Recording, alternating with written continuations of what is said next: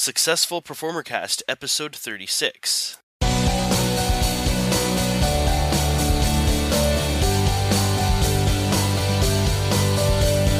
This is the show that interviews one full-time professional entertainer per week with the goal of inspiring and equipping those who are working to make the leap themselves. This is the Successful Performer Cast.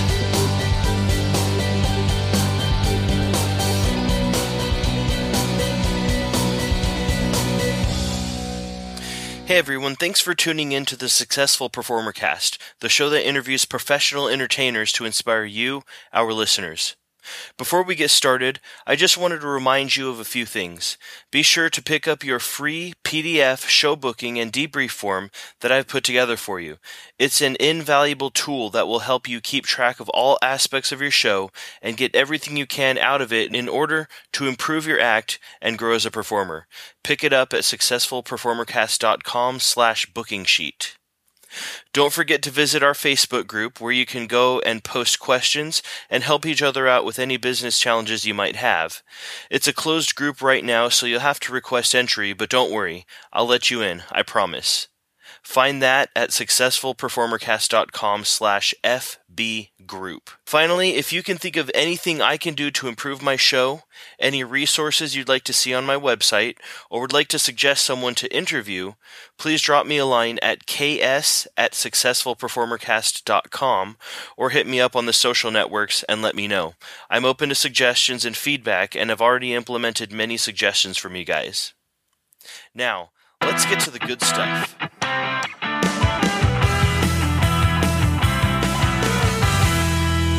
It's my pleasure to welcome to the show a wonderful entertainer. Katrine Spang-Hanssen is a corporate juggler whose talents have taken her around the world.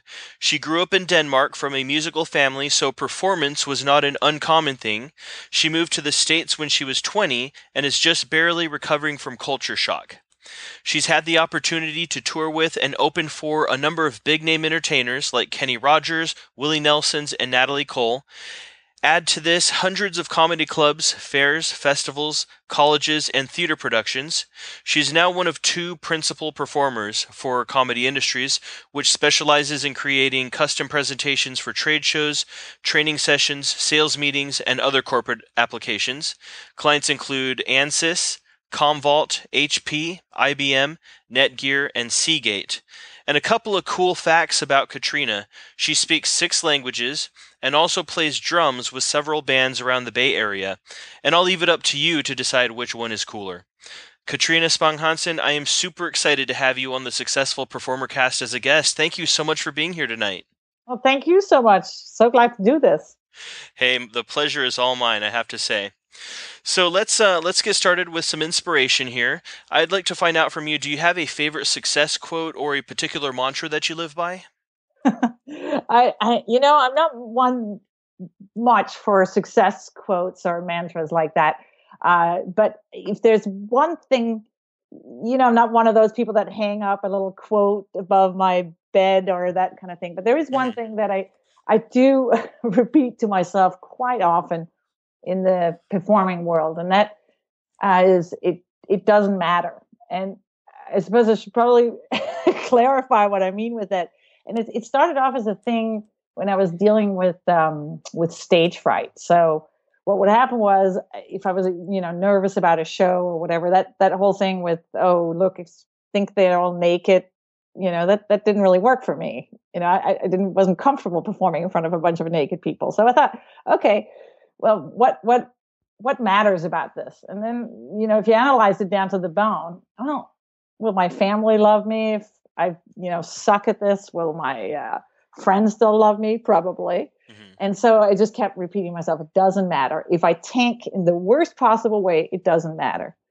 And then it sort of moved on to be more of a thing in every aspect of performing for me, because a lot of what Scotty and I do is this very heavy writing, analyzing, memorizing, that kind of thing. And so you work and work and work up to a particular performance. And then you go on, it's just going, you know what, throw it all out and just perform.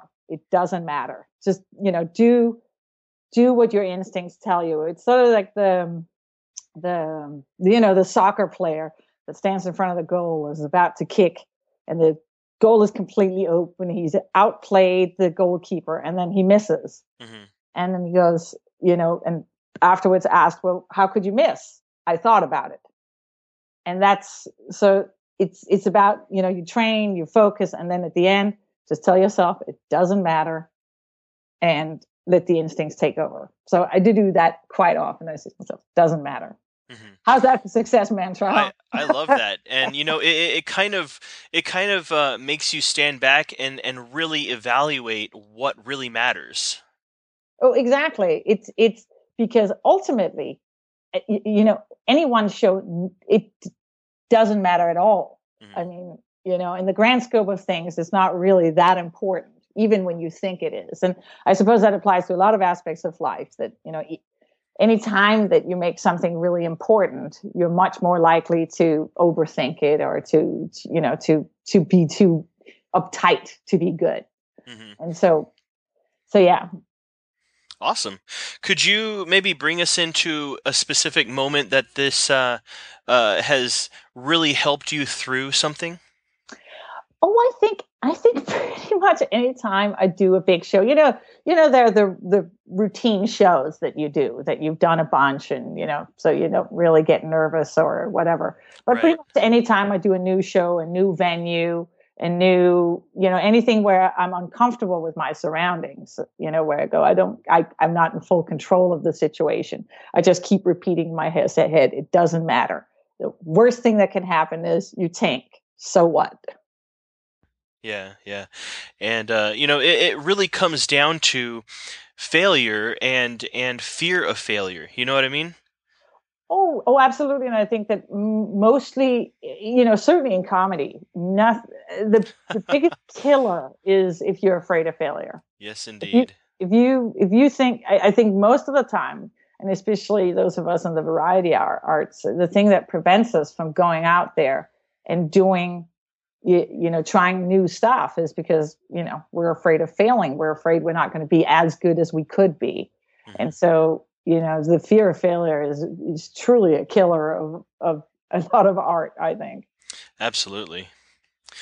So, Katrine, could you give us the short story of how you discovered entertaining or juggling and comedy, or how these things discovered you? And then tell us how you went into performing professionally. Well, I mean, it really kind of fell in my lap. I was a teenager. I was 18, and at that time, it was really common for young, especially Northern Europeans to travel, take a year off, travel around.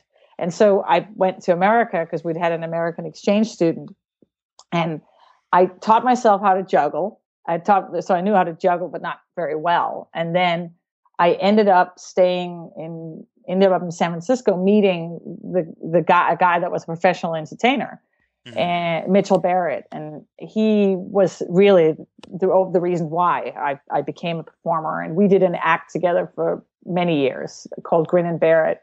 Started off doing, he was like, "You can do this," and I'd never thought of being a juggler, and just sort of. He took me along and sort of took me under his wing, and then we became partners and performed together for, I think we were full-time partners for about 17 years. Wow. Yeah. Wow, that's amazing. Yeah. And then in that time span of doing Grin and Barrett was the name of the act. We were also working side by side with Scotty, who I'm partners with now, and so I would work with him sometimes doing corporate shows and so on. And then eventually, I started performing full time with Scotty. Mitchell and I were kind of like, okay, we have done this, and now we need some fresh blood. And that's how I ended up being full time partners with Scotty. Okay, so with your first act there, what were you doing? Like street performing? What kind of things were you doing with that? It was pretty much all street performing in the beginning. I mean, we started off doing street performing in Europe and Australia, and then here in San Francisco, where I live now, and then sort of migrated into doing fairs and festivals and that sort of thing. And for Mitchell and I, that was a lot of what we did were fairs and festivals, and some corporate, but it was, we did a lot of those. Okay. And then you didn't really start doing corporate stuff until you started working with Scotty Meltzer? I did some of that with Mitchell, but Scotty was very and is was very connected in that market, and then Hmm. at that time he was hiring several different performers, and I started performing with him and got more and more involved in doing that. I have my particular skill set works really well for that market, so Hmm. sort of a natural a natural thing for me. Got it. So as you were trying to, move into performing professionally full time, did you encounter any resistance from family or friends? Um, yeah, some because see, there are a lot of musicians in my family, but my parents were actually academics, and since my oldest brother was already a professional musician, Hmm. and my second brother was a businessman, they really wanted me to go into academia, so Mm. they were hopeful that I was going to go that route. And then when it said I'm going to be a juggler, and by the way, it's going to happen on the other side of the planet, yes, it was a little bit of resistance there. But Wow. How did you respond to that? well, I mean, it was more gradual than that because I moved to San Francisco and I was like, oh, I'll take another year and then maybe I'll move back to Denmark. Another year, and then slowly it was like, oh no, this is really what I'm doing. I really am going to be a full time juggler for hopefully for the rest of my life. Yeah. But it was slow. Hmm. Hmm. So it seems like you kind of looked back and realized I'm actually doing this full time. Why not just keep going? I'm Yeah, pretty much. And, I mean, a lot of the people that will listen to this are probably people who are in the business. You realize this is the greatest job in the world. Hmm. I, I don't see why I should do something else when Yeah. this is so great, right? So that's pretty much how it happened. It chose me, and then I stuck with it. That's beautiful. So did you ever have what people would call a quote unquote real job? Yeah, I did in my later. I did. I taught circus skills for a little while I was still in Denmark, and I worked in a hardware store, but very very briefly. I mean, I Okay. think my uh, real work experience is like maybe a year and a half of my life, so Okay. not much. Did you say teaching circus skills? Yeah, I worked in this after school program in Denmark where I taught circus skills and theater and stuff. As a teenager, I was very involved in youth theater. And so, I taught that in my late teens, but Okay, so that would have been more theater kind of stuff, or both theater and circus skills and that sort of thing. It was a little bit of everything in this after school program. okay, got it. So what I'd like to talk about now, I'd like you to kind of bring us into a moment where you've um, had a moment of failure in your career, and so it's basically something that we could all learn from because we obviously learn whenever we fail, but people always say to not only learn from your mistakes but also learn from the mistakes of others. You know what I mean? Oh, absolutely, absolutely. And I will say, when you get together with a bunch of performers, always much more interesting to hear about how people fail Oh yeah. than the success story. But I think actually my best failure story, and there've been many, but my We've best all one, had them, and many.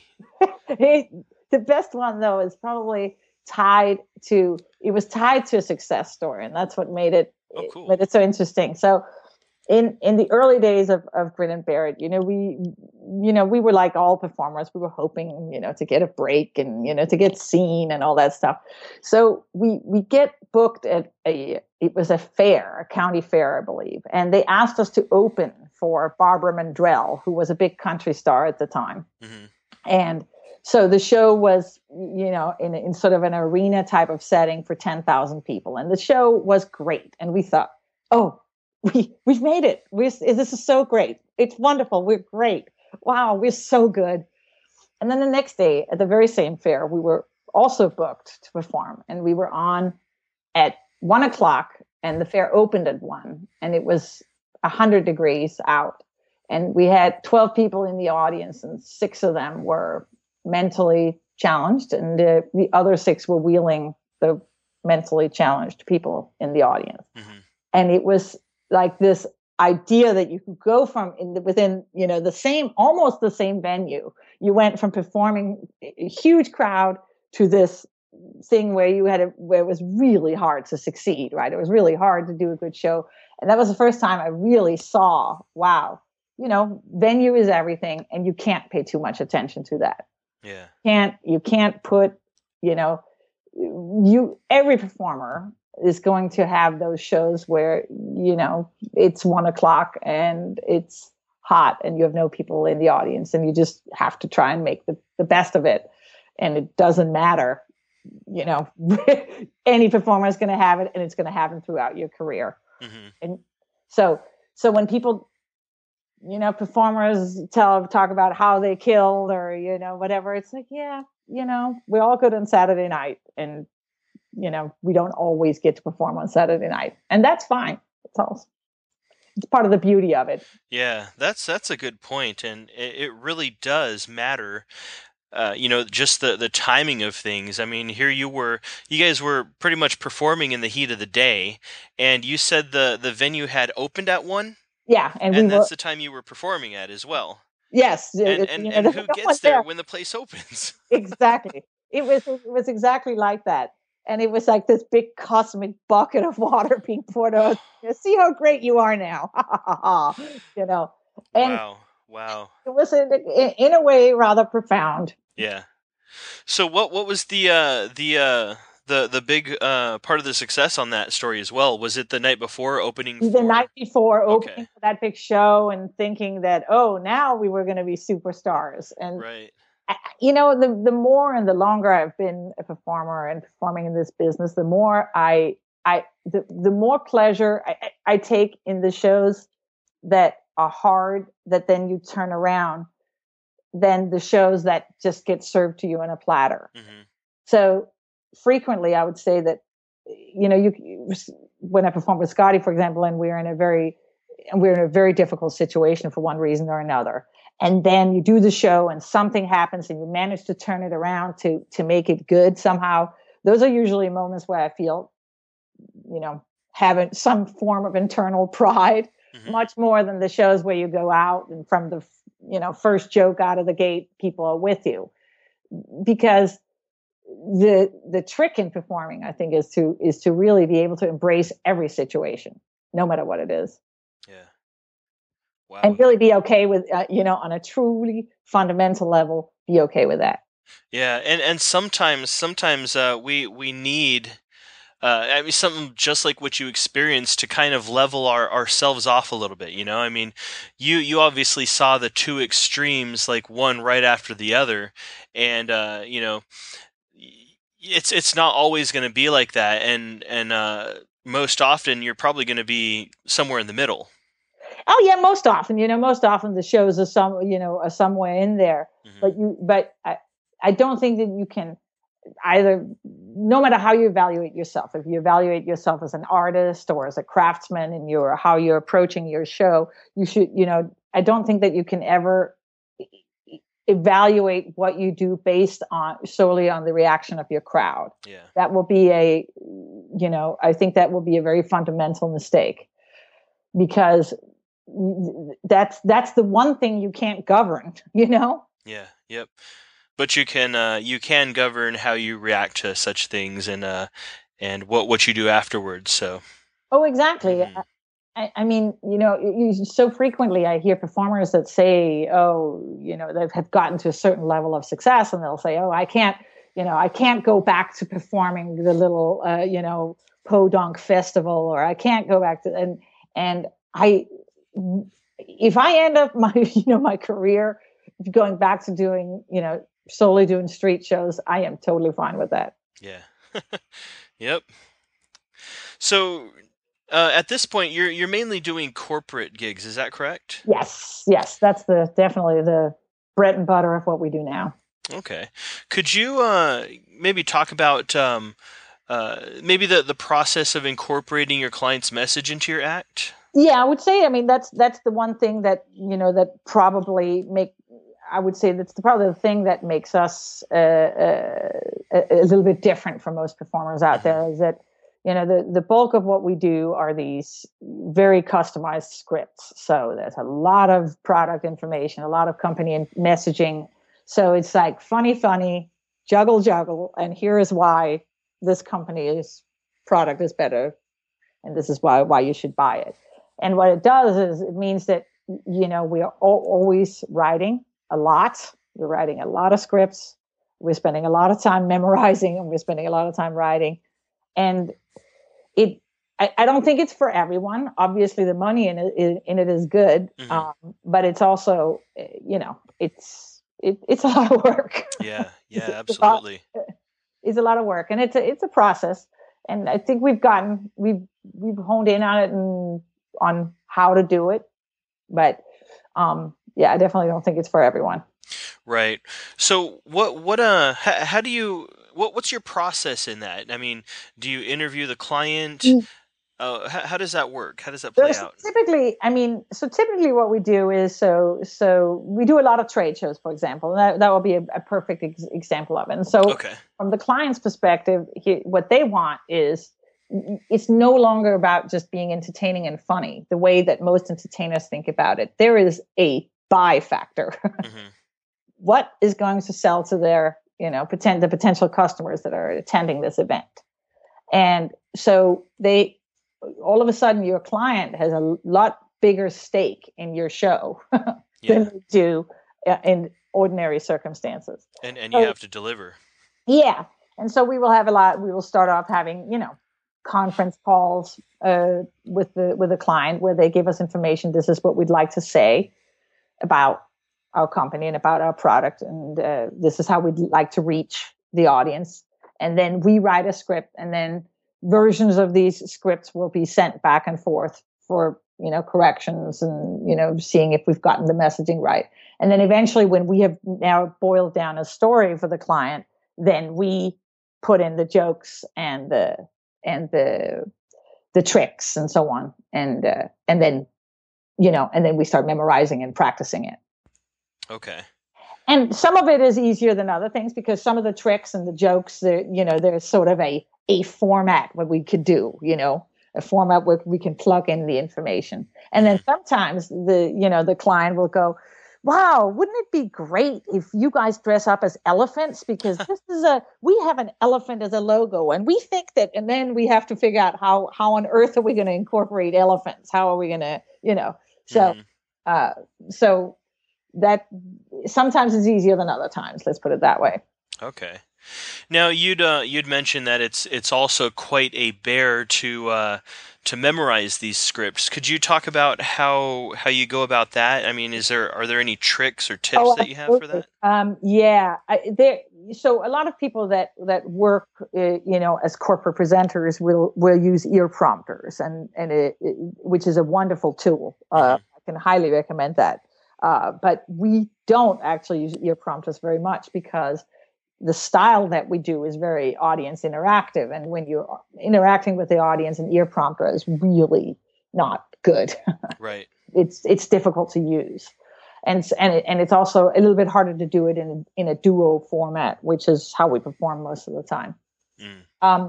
So memorizing, I think for Scotty and I, memorizing comes pretty quickly. I mean, we're both pretty quick studies that way.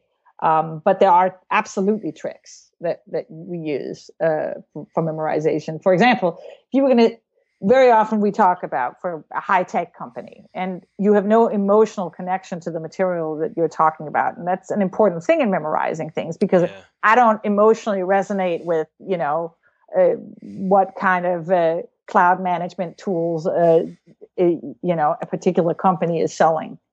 But I can, for example, if they're saying, our newest 64-bit server, I'll in my head go, 64-bit server. I can say that on this show, right?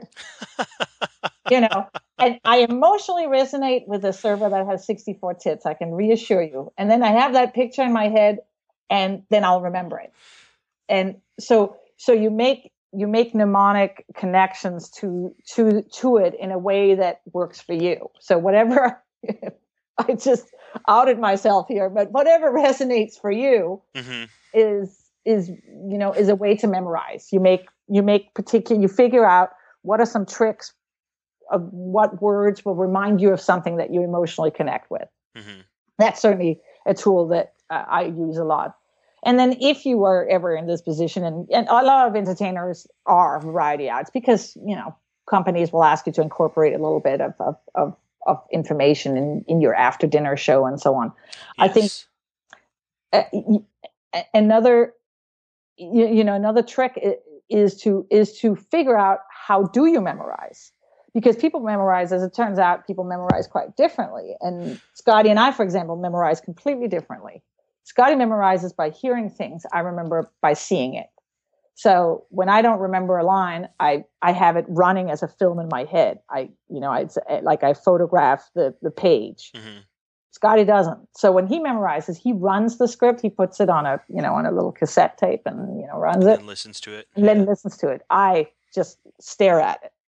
And to figure that out about yourself is very, very useful when you get into the corporate market and you need to add some company messaging to your show.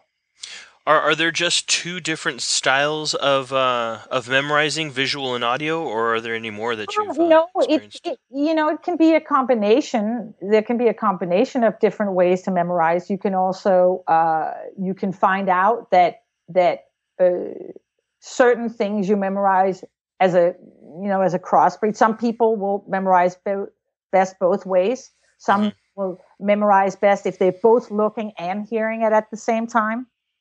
Because in comedy industries, we from time to time hire other performers, and I see, how people do it very differently.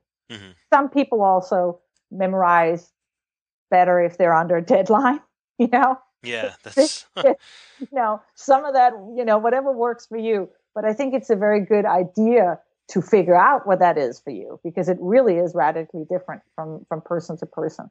And then once you're there, it is I think the thing that makes people forget lines or forget the information is very often the fear of forgetting it. The more I've been doing this and the more, I have memorized probably, Dostoevsky's complete works many times over, and I have figured out that over the years of doing this, that the thing that really makes me go up on lines is when I go, oh wait, I can't remember it. Then you really can't remember it. It's to trust that it's going to come to you, and that if it doesn't come to you, you'll figure out a way to cover. Right. What are some things that you do to cover? Oh, well, it's in a way it's a wording choices. So let's say, for example, you're going to do a line about, let's say, here at XYZ company, we give you the best cloud infrastructure, the best cloud management tools. And then in your head, you're going, I can't remember. And I think that what you need to do, if you just step back from it for a second, you're saying it with a lot of force. Here at XYZ company, we give you the best cloud management, the best cloud, and we get, if you're delivering your line that way, then when the crash comes and you can't remember the second half of the line, they're really going to be able to tell. Right. Instead, you go, so here at the XYZ company, we give you the best cloud management and the best cloud infrastructure tools, and we do it with a lot of verb. We really have put a lot of attention on this particular issue. If you do it where you sort of with confidence, just like you're trying to remember something that you really know well, then it won't look like you're forgetting it. So your and your pausing is really important here. Your and your pausing should be with,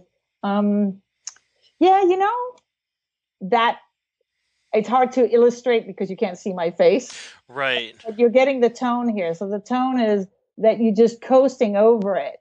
And sometimes when you work in a partner, you can sort of look at your partner and they can give you a little Yeah. but if you're solo, it's doing that, and then maybe one of the things that you can do, and when I work solo, I've sometimes done this, is that you have a little backup in the back of your head, as Hmm. a way out. Because here at XYZ Company, we really do deliver the best solutions for cloud computing. Know that you have that one in the back of your head, and then you can always Right. slot that one in. Pull that out of your back pocket. And Yes, it's interesting because, if you were just kind of stumbling over your words, you would seem so unsure, but in the way you were doing it, it didn't seem like you were forgetting your lines. It seemed like you were trying to choose the correct words precisely. for more, punctuation, or for more oomph. Yes, yes, precisely. Yeah, exactly. Like you really know what you're talking about. And you're just looking for the right word. Exactly. I like that. So, could you'd mentioned to me before, actually before we started the interview, how you brainstormed back and forth with Scotty on adding comedy to the acts. Could you talk a little bit about how that the brainstorming processes go with you? Yes, I mean, I mean, what we do when we write together, and if we have to write a particular, a bunch of jokes about something, we'll just cram, and we will. The big thing I think that we're both in agreement on is when we're writing a script, we want to write a particular jokes about this company. Then you just let yourself write. Write the craziest, worst, most terrible jokes, and don't censor. Hmm. Don't censor until the second round. And I think all people who write regularly will do that. And it's really hard to do. It's hard for me sometimes to not go, that is the lamest joke. That's terrible. You know, but really try to not do that. Really try to, when you write out, just give yourself permission, because 90% of what you're going to write is crap. And I Hmm. mean, I could actually, I think, I think we almost have statistics on this, because we've gone out and done it. We've had, 10 jokes, and then we've had, sometimes in a trade show, you have an opportunity to do, because you do so many different shows, you can do it you can do it over and over again and try each joke. And I'd say that a good, 80 to 90% of your jokes are just not going to be good. But then you find the one nugget, and you're just going to have to give yourself permission to do that. Yeah. And Hey, and oftentimes it's not the joke, it's how you say it. that too, but that's another part of the process, is that, when, aside from the writing process, I mean, once you're out performing, I Hmm. mean, we've had some jokes that we thought that was so funny. And then we tried it, you know, 50 different ways with different inflections, and it turns out it really wasn't funny. Yeah. That can happen too. But it's, I think that some of it is, both in the writing and in the performing, is really, when it's all said and done, it's about giving yourself permission to be bad. And it's so hard for me to remember. It's so hard, but it's probably the most useful advice I Hmm. could give to anyone who's starting out, that you have to be okay with that. There's a performer here, uh, that was here in town for a while, who now lives in Toronto, Thomas John, who who he was such an inspiration, because he's young, and he was so willing to go out and just try things. And I remember he went out on Pier 39, do a street show, and gave himself permission to do a show that I think it was all about food, where all he would juggle was food and tofu and whatever it was, and I didn't Weird. see it. I didn't see it, but he said it sucked so bad. But he was willing to do this thing because his actual show was really good. But he was willing to do that, and I found that so inspirational, that he was just willing to go out there in front of people and have them go, "Wow, this guy really isn't very good." But you know what? You juggle tofu for half an hour, you're probably going to find one tofu joke that you can put in your regular show, Yeah. and that's worth it. You know. Yep. Katrina, how do you differentiate yourself from others in your genre? Do you have a unique selling point? I mean, absolutely, the selling point for Scotty and I, without a doubt, is the customization. You Okay. know, is that we do this writing thing, and we've done a lot of crazy shows. Not also shows that does not. We do a lot of shows that don't involve juggling. But our selling point is that we know the corporate market, and we do this a lot, and we've been seen a lot in that market, and so I would say that is definitely our selling point. But I mean, aside from that, I suppose that one of our other selling points is that we're a guy girl duo. Yeah. That's not as common as the solo variety performer. But I don't think that's a huge selling point anymore. There used to be a time where being a woman was in this field was so unusual. Yeah, pretty novel. That's thankfully actually less the case now. It's still somewhat unusual, but not as much as it once. Right. The funny thing is, you will be the third juggler I've had on my show. One of them being Scotty Meltzer, of course, and the other one was Lindsay Benner. So, Lindsay's great. yeah. Lindsay's great. So there you go, two female jugglers and one. I can assure you, in the history of podcasts involving jugglers, the fact that there are more women doing it, that statistic is not going to last. Well, who knows? We'll see what happens in the future. It bears, and because I also play drums, and that's my other sort of performing life. I both being a female juggler and a female drummer. I mean, there's a lot to be said on the subject. It is obviously a thing where there are not a whole lot of women, both in magic, which I think is, most of the people you've interviewed on this are magicians. Yes. And juggling and drumming, and so there. But I would say that I have gotten gigs from being a woman, no doubt. And I have lost some gigs because I was a woman.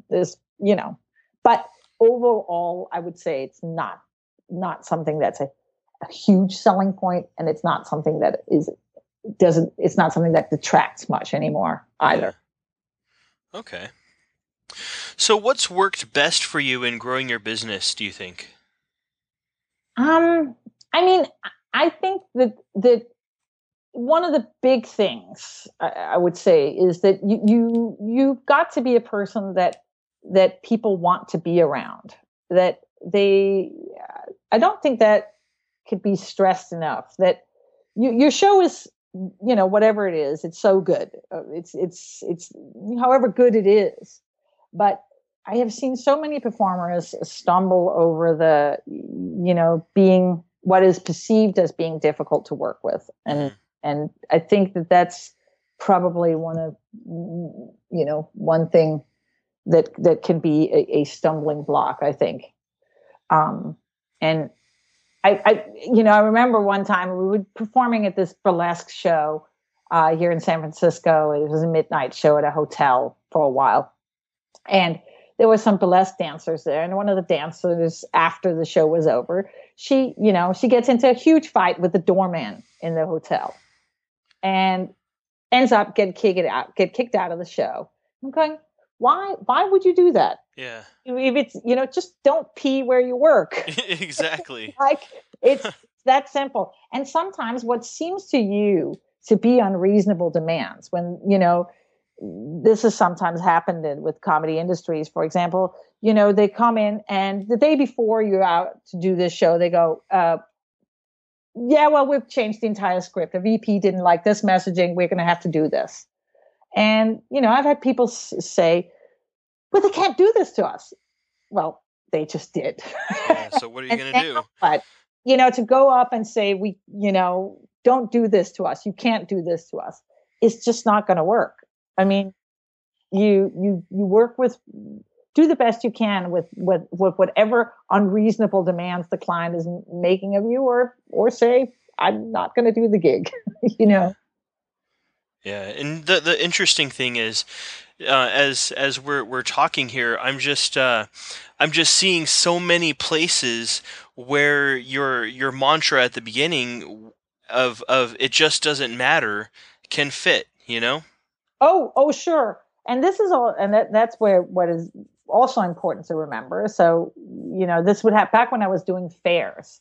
This would happen a lot. People, there would certain acts would come in the fair market, and there you are at a fair, and there is a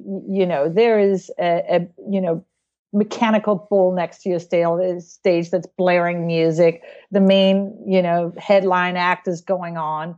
And there happens to be, a pig barn right next to the stage, and they defecate and it smells. And you complain about this, but the fact is, it's a fair. Hmm. You're only one of the pieces of the puzzle, and if you start complaining about your working conditions, you're not going to be hired back, because that's the only thing they don't want. They don't want to hear from you. They just want to hear, oh, these guys are doing a good show. Yeah, absolutely. And I've seen a lot of people stumble on that, and what they see as a reasonable demands. And most of the time, it isn't. It's mostly just people, having, you're not their main concern. And so therefore they forget to consider you. And then you just have to work with what you got. Hmm. So it's not people being malicious. They're just not. No. They've got so many other things on their mind. And that's so important to remember, I think, is that it's not malicious. It's not Hmm. that they're not out to treat you as the little Yeah. peon act. They're not out to treat you poorly. They're not out to make your life difficult. That it's usually because other circumstances happen, and you happen to be caught up in them. Hmm. It's not that common in my experience that people set out to make your life difficult. Right. Yeah. Yeah. Yeah. It's you mean it's not personal, right? No, it's not personal. No, it almost never is. I mean, when somebody comes and tells us that they need to change the script a day before, or whatever, it's usually, yeah, sometimes it's because they weren't, that it was a bit thoughtless on their part. They probably should have dealt with this earlier or whatever, but it certainly wasn't to set out to make your life difficult. Right, absolutely, absolutely. And in fact, as we were trying to schedule this interview, I had actually forgotten to send you the questions, and it was with you contacting me that I realized I'd actually dropped the ball on that. And just like we're talking about, it wasn't anything personal. It's just we go about our daily lives, and we've got all kinds of things to think about. But I was sure to get those questions to you pretty quick. Yeah. Oh, yeah. If this was the biggest thing I ever had to deal with my clients, boy, my life would be good. Yep. And so that's just a little small real world example, But things like that can be even smaller than that, or they can be bigger than that, or even just seem bigger than that. Oh, it so often seems personal, but Hmm. I think that's often worth this particular piece of advice. I think it, can seep into many aspects of your life, because very often when you feel wronged by someone, Hmm. they most of the time didn't set out to wrong you. They Yeah. may have been a little careless, but it's usually not because they're trying to make your life difficult specifically. Hmm. Yep. Bottom line, just be human and realize that you're also dealing with humans. Oh, exactly. So, Katrina, what's been your biggest professional challenge so far, and how have you overcome? Uh, you know, I think that my biggest my personal biggest challenge has definitely been the fear of failure. I Hmm. mean, I mean, we talked about that earlier, but that has definitely been my the bane of my existence. I think in many ways that I'm afraid of making mistakes. I'm afraid of screwing up, and I'm afraid of not being good enough. So it it ties back to the it doesn't matter That's right. mantra, is to really, it's something that I continually have to struggle with. I don't think that's that unusual. Most performers struggle with that kind of insecurity, I suppose, but I definitely feel like it's very specifically the thing that inhibits you from being good. Hmm. If you're afraid that you're going to go out there that you're afraid of doing things because you're afraid of sucking, Yeah. then, you will never grow. Mm-hmm. And I see sometimes that, for example, working with Scotty, who is much more fearless than me in his approach to things. I I do think that there is, and I'm certainly not saying anything behind Scotty's back, mostly because it's going on a podcast. But I think in Scotty's case, is also because he's male, that males are more grow up with a lot more entitlement and this assumption that I'm just going to go out there and own the world, and more women performers that I know tend to fall into the role of, I don't want to look like a fool in front of other people. Right. I see this all the time when for example, if you teach people how to juggle, you get to a certain place with kids, they will, you can teach them, they're willing to make a fool out of themselves. You get to adult women in particular, they will almost always say, I can't do it. I have no eye-hand coordination. And often they're the people who pick it up within 10 minutes, if you finally get them to do it. But it's this idea of, I don't want to look bad in front of other people. It's so conditioned into women from early on. And it's something that I know a lot of, women performers struggle with. Yeah. And males too, for that matter. But I think it is a little bit more prevalent for women. Mm-hmm. And it's interesting. It makes me think of one of my favorite quotes, and I believe it's from Zig Ziglar, is that fear is essentially false evidence appearing real. FEAR. That's a good quote. Maybe adopt that as a success mantra. Yeah, I don't mind, fighting with, we all battle with things in our life and in our careers and so on. And I think it's a great thing to tackle in performing, because it also applies to real life. Yeah. Yep. Absolutely. And that's one of the things that I think holds me back a lot as well is fear. Whether it be fear of failure, fear of success, fear of trying something new. Oh, yes. And I see it. I mean, I see it a lot in variety arts, because so many people, they get a particular show, and the show is good, but then it gets to a certain level and it's this good, and then then they don't want to try something new, because every time you're going to go out and try something new, your show is going to dip, right? Right. It's dip down a little, and then it's going to come back up. Once you do, your old material, you have to be willing to do those dips. You just have to.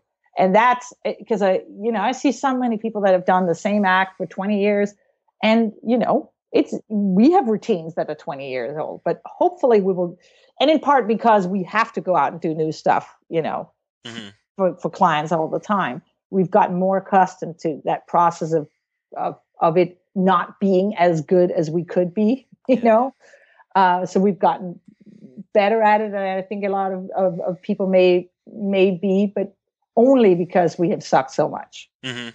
Yep. There's no way to get better or get good at something except to do it over and over again, and even if it sucks at first, the more you do it, the better it's gonna evolve and become more entertaining. Oh, exactly. It's it's the only way that you can do it is by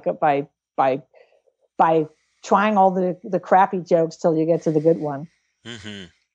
So looking back, is there anything you would have done differently up to this point? Not really. I mean, if I have to take an honest look at my life and think at my career and say, oh, would I have done something differently? No, everything led me to the point where I am now, and I'm very happy with where I am now.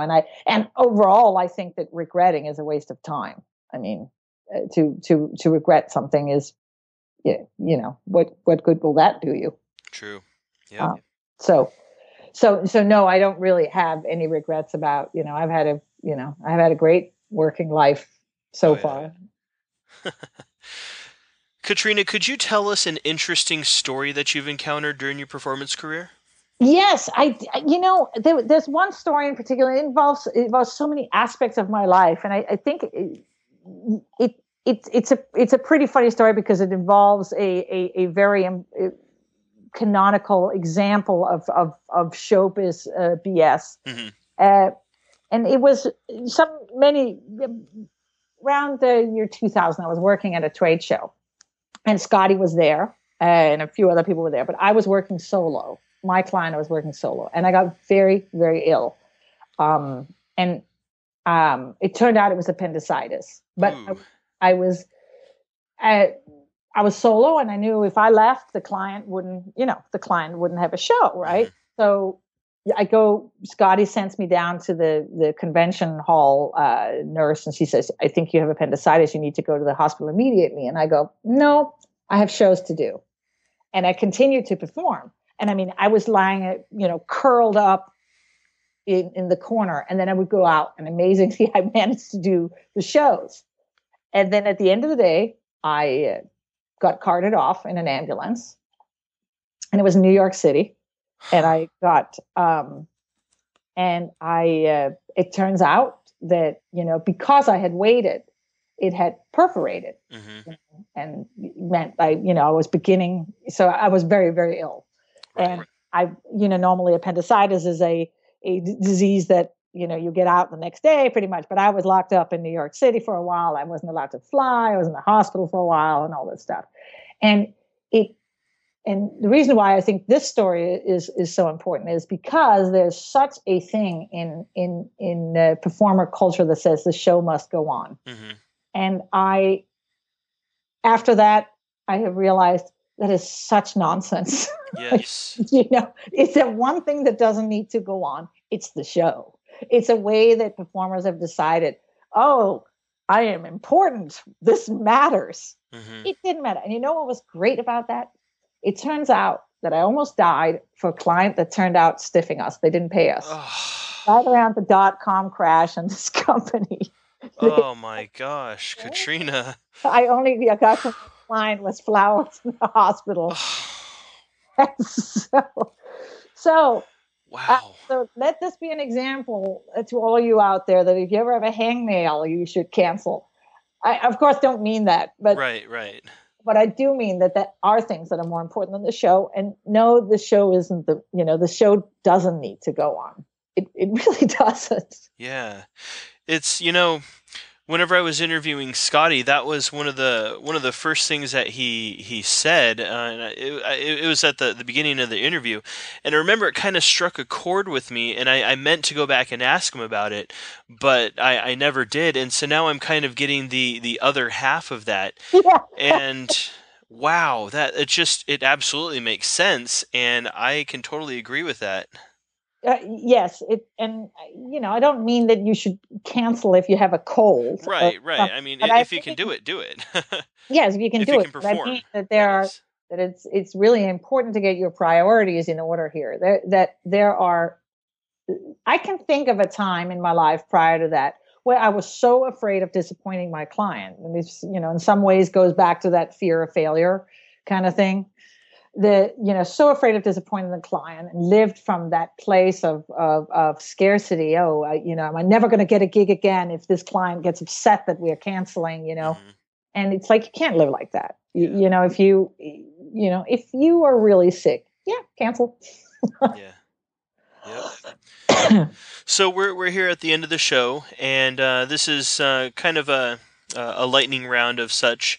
But basically, I have you recommend a resource and a couple of books. So first off, I'd like you to recommend a resource that you always use to our listeners, and this could be anything from an iPhone app to something like a prop list.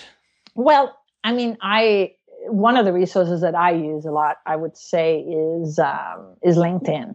I Mm-hmm. mean, for corporate work, I think that's definitely essential because people change jobs all the time, and if you want to stay in touch with your clients and find out, oh, someone who was an event manager at one company has now moved to another company, these are things you want to know. So I'm definitely very I definitely use LinkedIn a lot. I don't know if that applies to all aspects of performing or for every different market in performing, but I definitely use that a lot. Yeah, it certainly makes sense for the corporate arena. Yeah. Absolutely. And like you said, if somebody moves to a different company, you'll want to know that. That way you can keep in touch and Oh, get exactly. another client. Yeah, exactly. And they see you. They see you pop up periodically, and it's a way for them to remember that you are alive. Hmm. It helps top of mind awareness. Yes, exactly. Katrine, could you recommend two books for us? And the one of them I'd like to be performance specific, and then the other one outside the performance realm, like a business or self development book. Well, I don't I don't do a whole lot of business and self development books. Hmm. Mostly find them annoying, but I do in the performance arena. Probably my favorite book, and I don't know how many people here are into jazz, but because that's another aspect of what I do, the drumming thing. There was a wonderful, wonderful biography about Thelonious Monk Hmm. that by Robin Kelly, and what it is if you're interested in performing and you see what an innovator in his field, and this could be any field, but an innovator in his field, both because of race and because of class and so on, what he went through in order to to get his art out there and it's so well written. There are a lot of biographies written about great artists, but this one Hmm. is particularly wonderful and particularly well construed and weaves in the history of the times Yeah. really well. And the second book I would recommend is, I wonder if I probably should have checked whether this actually has gotten translated into English. I don't know if it did. If it Um, is, I'll find out. well, it was by a scientist named Tor Nørretranders. Oh It's wow. spelled Noerretranders, and it's called Feel the World. And we was basically what the book's premise is. If it's not translated, it's possible maybe to find another book uh, in the same vein. Hmm. Is he was basically talking about how your senses have a lot wider bandwidth than your consciousness, and that's where the whole idea of it doesn't matter, just don't think too much about it, because your senses actually transport more information, and then when you let go of thought, thought is obviously necessary to good performance and good and analyzing what you're doing, but at some point you just got to let that go and the instinct take over. And it was so liberating for me to read that somebody had actually done some scientific work on this. Hmm. Um and and yeah, it was a great eye opener for me. That was called Feel the World? Yes. Like feel, like touch the world, right? Touch the world. Yes. Okay, okay, got it. Touch the world, feel the world. That's what it would be called, I would imagine, in English. Hmm. I'm sorry, I should have checked if that had been translated. No worries. Maybe Google has translated it, right? Yeah. Well, let me tell you something. Google Translate will tell you a lot about why translation via machines isn't Yes. quite there yet. Oh man, it's funny. It kind of reminds me. I was this was a couple of years ago, but I was trying to interact with somebody on Twitter. I can't remember what the language was. Maybe it was Norwegian or something. But I used Google Translate to translate what he was saying, and then I replied to it having Google translate it back. And he didn't reply to me, and I said, by the way, I used Google Translate. And then he replied and said, oh, things make much more sense now. Yeah, that's pretty much it. They're not quite there yet with that. Mm. But hey, it's a step in some direction, I guess. Oh yeah, they're getting there. They're getting there. Yeah. Just a quick note to our listeners, links to these resources and the show notes for this show will be provided at the website, and you'll be able to get that at successfulperformercast.com/Katrina, and that is Katrine. So, Katrina, I'd like you to do one more thing for us, and that would be to give a piece of parting advice to our listeners, and then tell us where we can find you online, plug your services, and anything else you'd like to say. Yeah, I suppose my parting advice would be don't get hung up on the dream. Um, and what I mean by that is don't get hung up on that. Oh, if I'm only successful if I've made it on national TV. I'm only successful if I get my own show in Vegas, or that if you're in this business, each show is each day and each time you can make money or even perform is a gift, and just live in the now as opposed to thinking that I'm only successful if such and such happens. Hmm. That would be my that's certainly something I try to live by, and it made me a lot happier. Yeah, that makes a lot of sense because, I mean, why do we get into show business anyway? Or like in the first place, in that we want to do something big, we want to do something grand, we want to be seen, but then we forget to enjoy the journey. Well, yeah, exactly. However trivial that may sound, I think that there is a lot of damage done by the American dream, by that idea that you can be anything you want to be. Hmm. No, some of it takes luck, some of it takes being in the right place at the right time.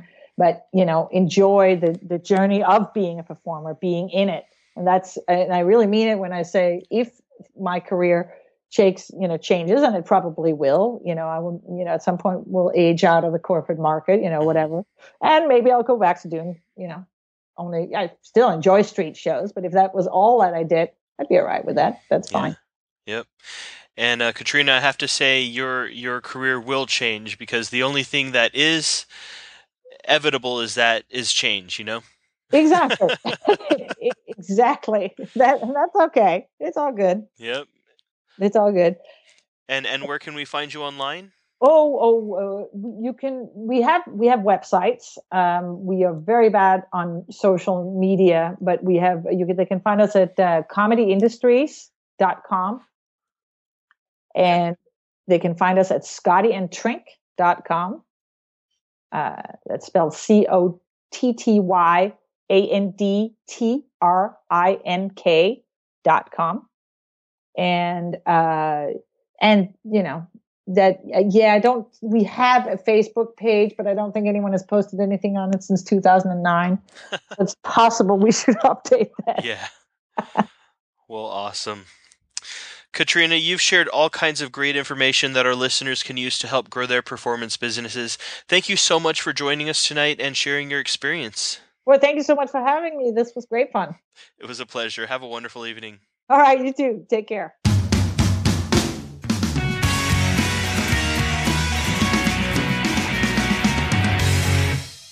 Hey guys, this is Chris Shepard, your host, signing out. I just wanted to remind you of a couple of things here. Be sure to visit our Facebook group and interact there. You can find that at successfulperformercast.com/FB group.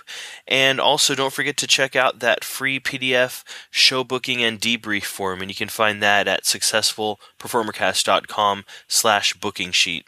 And also, if there's any way that you think I can improve the show, or anything you would like to see in the future, or anybody you'd like me to, try and get on the show as a guest, just shoot me an email at ks@successfulperformercast.com. Now, go out there and make your dreams happen.